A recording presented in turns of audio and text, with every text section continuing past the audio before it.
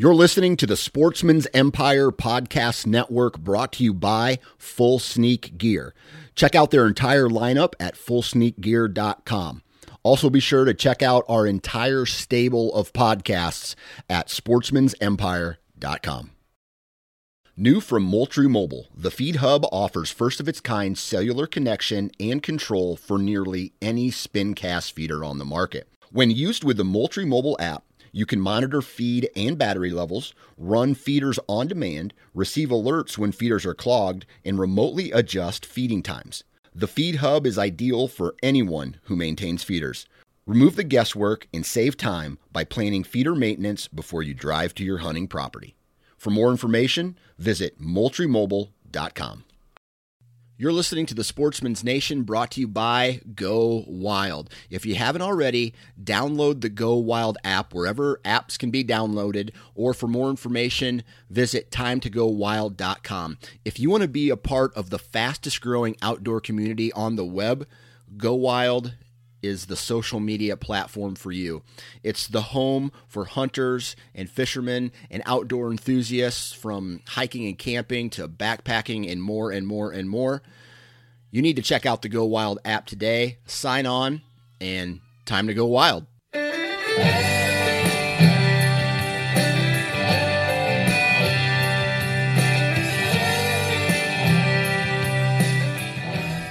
All right, guys, gals, this is your host, Adam Keith. We're right here on Sportsman's Nation Podcast Network, coming to you with the Land and Legacy Hunting Podcast. We've had a string of hunts here lately, a nice cold front, and, of course, we're coming up on the last week, little bit longer than a full week, but coming up on the end of October, which is a magical, magical time in the world of deer hunting across most of the Midwest. Our country, I should say. Basically, it's kind of like everyone puts their foot on the gas pedal. It feels like October 31st, and it's just like game on for everyone after that. But there's a lot to be said about, honestly, between now, what we're facing, and that 31st of October. And what we're talking about today primarily is scrapes. And That's right. I feel like this window that we have, this week and a half, if you will, before November 1 starts, is peak scraping time frame. Because then we transition real quickly, almost like the snap of a finger, right into just full-born straight up chase. And right now, though, is where scraping activity is at its peak, and there's a lot to be said about scrapes, a lot that's been said already about scrapes, whether it's right or wrong. But today we're going to talk about all the different things that we learn from scrapes being in what to look for, how to hunt them, exactly. all things scrapes. To me, going back to talking about late October or whatever, this is the time of year where we're coming up on when the 1 or 2 weeks given to an employee for vacation is cashed in. Yeah. Oh, yeah. This is when it gets really serious. When you know a guy is taking the prized, his very few possibly vacation days, unless you work for the government, you get 6 weeks of it. Chad, Keith. We're not bitter or anything. You've got the guys that are like working the blue collar, hardworking guys that have to use vacation time for other things, but they set away just a few days to take late October, early November. Yeah, that's definitely this time frame. And honestly, I think as I look back over years, regardless of scraping activity and getting closer to the peak of the rut, honestly, from a comfort, enjoyment, and just being at peace in the woods, I feel like the majority of my time I would reflect back on as the most peaceful sets I had was this window, this time frame where the leaves are really starting to change. You have cold, crisp air hit you right in the face, and leaves are falling. First official frost was today. First heavy frost was today here. First killing frost. Here in southern Missouri where we're at. So a lot of things are getting ready to change. I saw several videos pop up on social media today where guys were like, heavy frost has definitely knocked back the or has caused the leaves to start falling hardcore. And it was just a tree just raining Yeah. leaves. We haven't really got there yet with where we're at. We're seeing a lot of the Quite. understory trees have changed. The dogwoods are bright red right now. Mhm. A lot of the maples are changing. Hickories are starting to take that like twist to that yellow orangish buzz. Yeah, like you it's just hit them with herbicide Uh-huh. and two days ago. Yeah. So there's a lot of things changing. That's where this time of year you kind of, I almost want to, I'll say it, October lull. It's like that kind of borderline where people are like, is it over yet? Is it ready to bust open? I never saw it this year because we had a heck of a cold front hit where it was just people are killing good deer from October 15th to now, where it's just A lot it's of been an great deer. incredible cold front for the middle of October. But now this is some of my, like you said, some of my favorite times of the year to hunt because leaves are changing. You're really starting to scrape. And, you'll see the scrapes September 15th a lot of places on the edge of food plots. They're just opening them up again. And a lot of times it's immature deer. I think of one time where I'll share a lot of stories in this podcast. I was in college, and a buddy of mine goes, oh, my gosh, food plot. We were hunting a lot of public ground. He goes, food plot 6 is just every limb's got a scrape under it. How many times have you heard that? Every limb. All of them. Yeah. Every overhanging limb. And so he went there and was hunting. He's like, oh, every limb is ripped up. And I'm like, sweet. And at this point in my career, it was like, man, scrapes got me excited.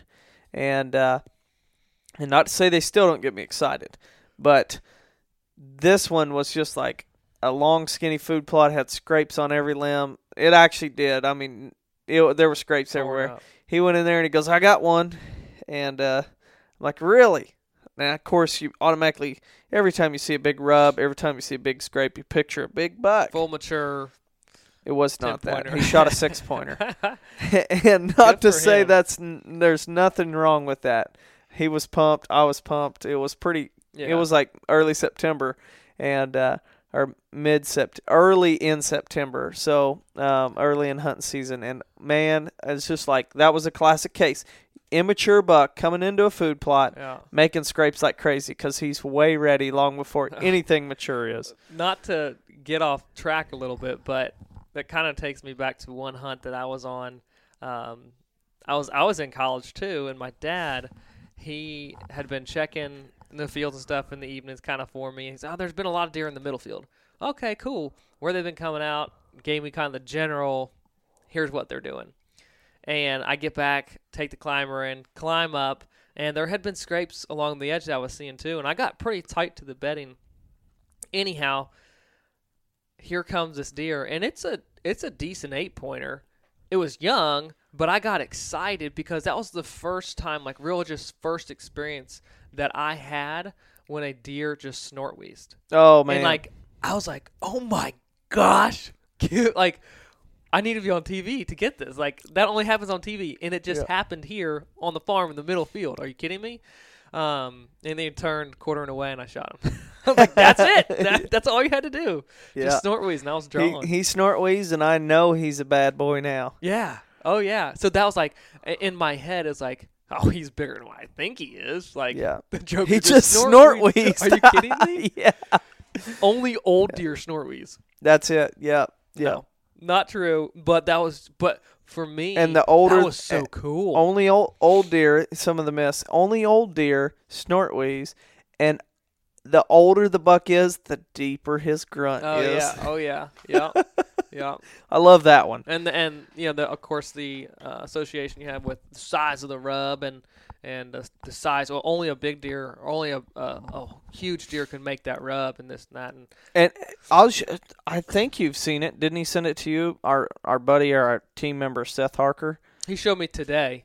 He put a camera on a big rub that you would typically, I mean, big as your thigh. It's 4 or 5 inches. It's diameter. a nice rub. Yeah. And he put pictures on it. We'll share them as soon as we get them all kind of coordinated. But of all the deer that came in, and he calls it a loafing area because it's like one deer was there for like 30 minutes just standing, rubbing, sniffing. And it's in a spot that on that farm, it's like, why would they loaf there? It's weird, but they do. It's the rub. I'm guessing as soon as you pull in, mainly, right? On that It's little row of pines. That tiny little row of pines between a cattle pasture, a guy's house, And that the pond. rest, and the pond and the rest of the field. It's the when we went to go scout this summer, that little path we walked through, it's right there. It's in that path. Wow. Yeah. Like, why is the deer? There's no cover around. Well, here. they stand right there to watch, and because they know To look at that's the other neighbor. Seth's only way in too. Yeah. So as soon as he He's rolls coming! up, Run! yeah, they give him way too much credit if they're doing that. Yeah. So that was like, there's a multiple list and age differences of bucks that have rubbed that tree. Oh, yeah. There was a spike, Yeah. a nice deer, couple nice deer, younger. Couple 2.5, 3.5-year-old deer, of varying size, varying age, but they all hit it. It's and we'll talk about this more, of course, as we get into the scrapes and stop getting sidetracked. But it's a little communication hub. We don't ever get sidetracked. Never. I mean, deer have glands on their foreheads. This is why they scrape, but they also leave scent on rubs too.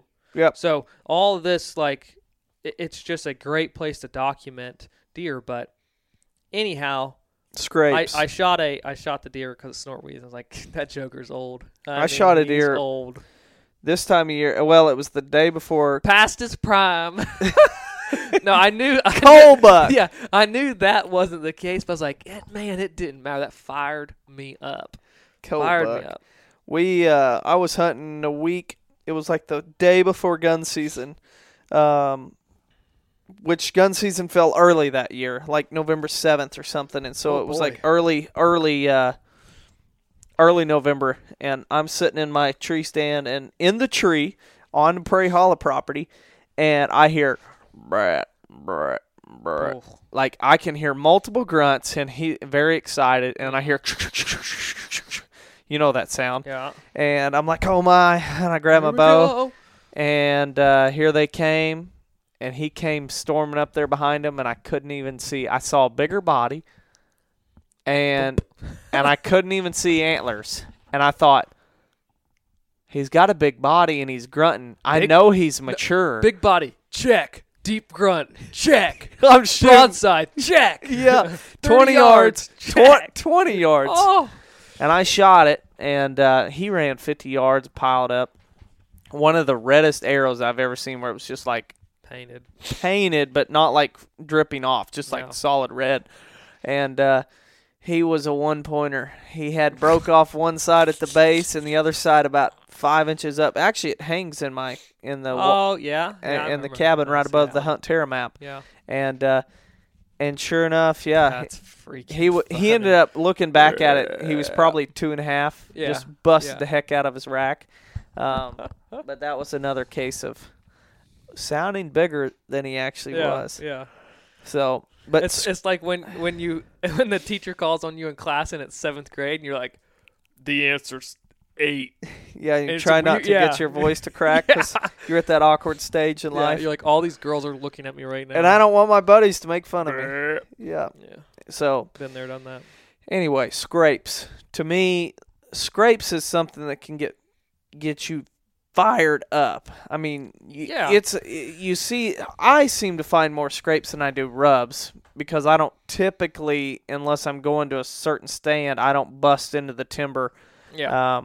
To hunt this time of year, there tends to or be to more scout, rubs around to scout, I should say. bedding areas and closer proximity. So rubs is that good indicator. Like when we used to hunt the Prairie Hollow property, we just always referred to it as Sawmill Holler, and we would walk the logging roads up, and it would always be like, there's not many scrapes, and it was a pretty good indicator of what the temperature of the deer was, how many bucks were in the area, because being a large chunk of timber, if there were scrapes on those roads, we knew there were deer actively using those roads to travel through it. Mm-hmm. Then there would be years where there wasn't any acorns, and you'd go in there beginning or late October, early November, and you're like, there's no scrapes. Where's the deer at? Like, and you would hunt anyway because you hiked all the way in there, and you wouldn't hardly see anything. And it was a great indicator in that terrain, that property, that when you saw the scrapes, you knew the deer were we're starting to think about it. In the area, yeah. But I never, I mean, how quickly do we want to jump into this? I guess 30-minute podcast, so we will jump right into it. I don't ever find a scrape and say I need to hunt right on it. No. I don't. A lot of times you will or will be hunting a set, and there will be scrapes there, but that set wasn't necessarily hung because of the scrape. It's just in a good location where deer are frequenting, but they're not frequenting just because of that scrape. And sometimes they don't even have to be frequenting. It's just a one-time deal. Yeah. They walked to the edge of a field. They saw another buck. They got a little riled up. They made a scrape. It's definitely a display of aggression, because we can read a deer's temperature based on the sign that they leave, but deer show aggression, like visual aggression to other deer based on the visual signs. You know what I mean? It is bristled hair, ears back, really pawing, throwing dirt back, raking antlers in limbs. That displays dominance to other deer who are there to see, and that's where you'll see that that scrape that is just fresh and just busted wide open, but they've only hit it that one time. Yep. Then you've got your other type of scrapes that are really, and these are the scrapes if I'm looking for a place to hunt and I'm not purposely going to hunt over the scrape or say, okay, there's a scrape here, I'm gonna kill a deer tonight. But these are the type of scrapes where you're like, there's a good chance if I'm in this area that I'll see deer coming to it, and that's the big kind of community scrapes, or communication scrapes. Now, because some people call community scrapes size of your truck hood. Yep. Just big scrapes, and I've seen these where the community scrape is one that's probably there year after year. A lot of times those are in very core areas where there's a lot of deer activity. It's almost a borderline loafing area, and you'll see a lot of scat in them, a lot of bare ground, multiple licking branches possibly, and then I've even found them where there wasn't any licking branches. Yeah. And those are just really, really awesome places to know about, but don't bank every dollar you got or every day you got into hunting over that scrape. No matter what kind of scrape it is, if it's just one out of aggression or if it's a communication scrape or community scrape, I don't ever go out purposely, Matt and I with tree stands on our back going, all right, whenever we find the scrape, we're going to hunt it. And I feel like it's important to talk about why deer do scrape, and it is to communicate with one another of who's in the area because of the glands on their foreheads, and then the preorbital glands. They're using that to identify who's who, leave their mark, their scent, and they're then also peeing on their tarsal glands and leaving that scent as well. And then their interdigital glands in their hooves, they're leaving that scent too. But all these identifying markers tells deer who's in the area, who's not in the area, and basically when they're peeing in these scrapes and on their glands, it gives their temperature of, okay, is this a really, really rutting deer? Is he a dominant deer because of all the excess, basically, gland secretions that he's got? And what about the doe, too? Because she's got glands in her female parts that is she receptive or not? Exactly. So all this is happening, but those community scrapes, I haven't found one, honestly, that I feel like is in an area that is even safe to hunt. They always seem to be in areas that are high deer traffic, which you're like, well, why wouldn't you hunt it? But they're very kind of secure areas, and the ones I have found anyhow. Not saying they're not out there. To give people an idea, to hunt. When we're talking about a community scrape, just to kind of give you an idea, the ones I found are probably bigger than a 10 by 10 room, or about that size, where they're bigger than a truck hood. And or we've seen on cedars where it is basically the entire circumference of the band cedar around the entire cedar. All of that is a scrape. Yes. I feel like it'd be all the other scrapes in comparison are a mall across America. And then when you find the community scrape, it is like the Mall of America. It is that big, that huge, and you're like, holy Holy cow! I found the mother lode. That's it. And to me, like to get back to like for people to understand, because I think sometimes people call scrapes community scrapes, and they're not probably a community scrape. I can think of 3 or 4 that I found in my entire life. Yeah. And every one of them was like, man, this would be awesome to hunt over, but there ain't no way we can get here. No possible way. And none of them were on the edge of a field. No. They were all in the heart of, and I'm talking southern Iowa, northern Missouri, where there aren't a lot of, it is mostly open. Still, the community scrapes I found were in the timber. Deep, thick timber. They're incredible things to, like, if you look back and think about all the other sign that's around them, they're really incredible, kind of like study, if you will, for the time that you're there. But it's not they're certainly separate from the typical scrape you see along the side of the field edge. Yeah. But even with those are still just points where deer come by, they check, and then they move along. And sometimes there's deer that come into the field and they never check the scrape. And you're like, you've got to come over here. Come check this scrape. Come do it. Work the scrape, man. And they just don't. But one of the biggest things I think when it comes to, okay, I found a scrape, what do I do next? It tends to be for us, is this a good place to hang a trail camera? Yep. That's the biggest impact. I feel like that, okay, is this one consistent? Like, maybe it's a new property you get to. And first year you hunt it, there's scrapes all over the place. Document where they're at. Next year, when the scrapes start to open up, the ones that do open up and are still there, or they reopen them, those are the important ones. Hang a trail camera there, because that is the more centrally located dominant place that deer are in the whole, as a whole herd, are coming to. Or if you found the one on the edge of the field and you're like, boy, this is a nice one. I have a good tree to put a camera on, but there's a few others down there. Go cut the licking branch off the other one so they have to come to this one. Or if they want to scrape on the edge of this field, they have to come to that one. Exactly. So we've got the who, what, when, where, why, how. Maybe I added a whole bunch in there. But who uses scrapes? All deer. And it goes from buttonhead, doe fawn, all the way up to mature buck, to mature doe. All of them use those scrapes or use scrapes to communicate. Yeah. It's a social media handle or a social media page where they're all coming to these scrapes, and they may not go to every one of them, because you're going to find scrapes across the landscape, but scrapes are a great way for deer to communicate with each other, like we mentioned earlier in the podcast. That's kind of like if every single deer went to every single scrape, then a buck wouldn't have to go to every single scrape to figure out who all's there. They come and they will check, sniff it, and move on. He would just go bed to the next one. 20 yards away. Yeah, exactly. And he'd just watch him come up to it. It's like cherry picking. Yeah. Yeah. No. Yeah. So what? What is the purpose of the scrape? We kind of just covered that. It's a communication. All deer use them. What are they doing? They're trying to communicate with each other. They're trying to locate a receptive doe. They're leaving their own scent. Let them know they're in the neighborhood. It's just a communication. To me, the biggest portion is a forum. Yeah.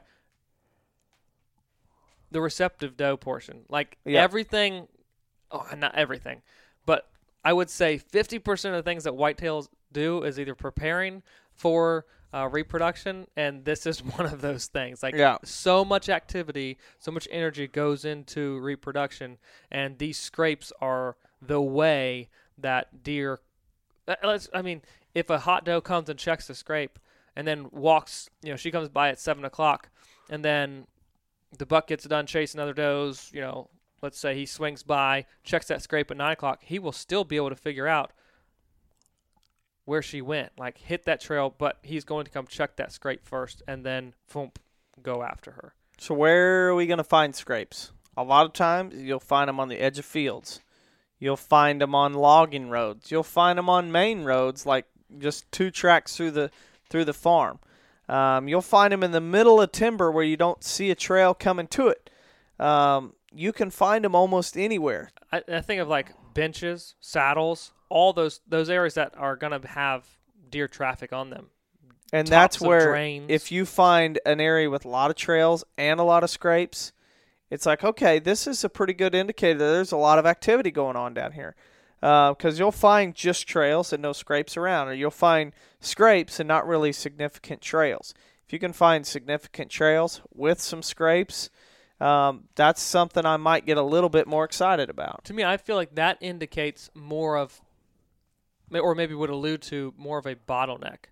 Yeah. Because there's just a massive junction of, or assembly of deer sign. So they're going to come through there. It's just showing that there's X amount of deer. Yep. The whys. The why and the what is pretty similar when we discuss in scrapes.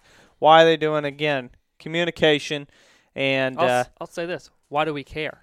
yeah, all we know is that they're doing it.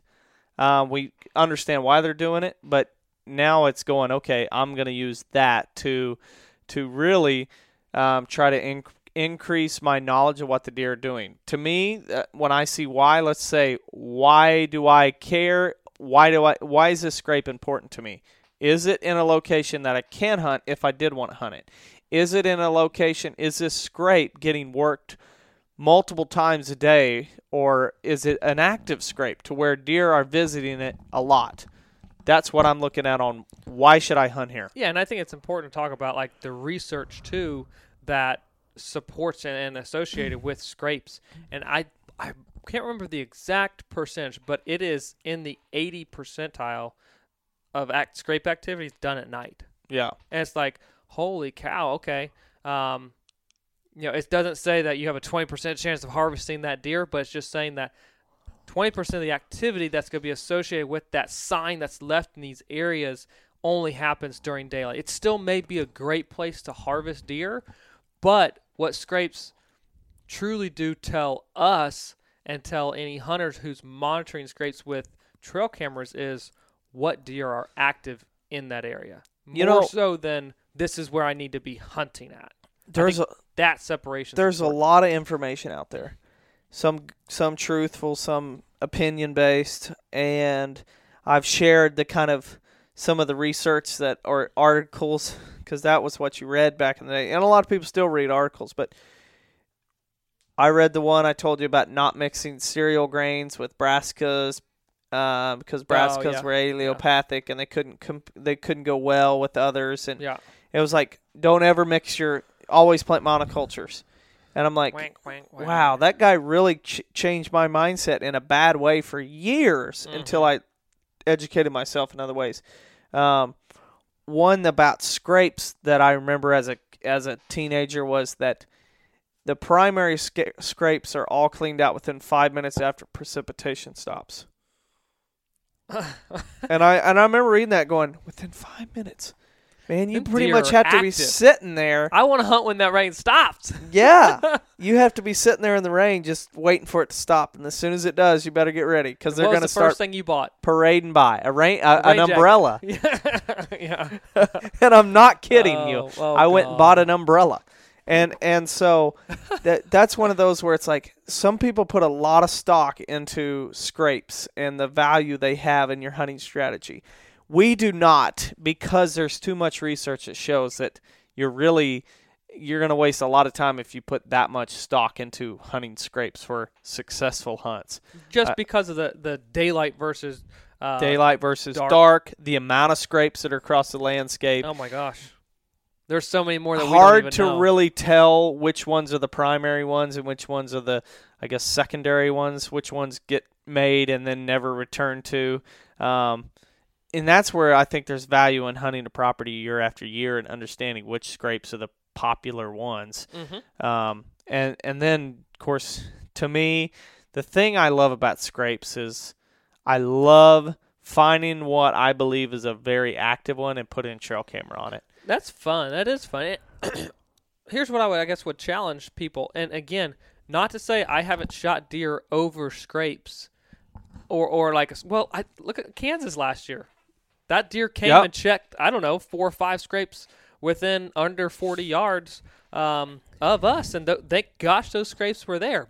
But he didn't come to that field just to hit those scrapes. There was a dozen other scrapes around that field. That was to me That was a display of dominance to me, what he was doing, because the field was full of deer. He kind of goes and scent check those. And anyhow, like the trail camera on the scrape, though, over time and throughout this next window that we're about to hit, end of October through November, and then again we hit that resurgency in December, when fawns become receptive. But it really tells you who in the area is working that farm, and then what new deer come in from outside. You're like, oh my gosh, who is that? You can't hunt every single day and you can't be everywhere, but those trail cameras on scrapes, those new deer will find the scrapes, work those scrapes. I feel like more so than the deer, I guess, who are the locals, if you will, because they really need to know who's in that area. Yeah.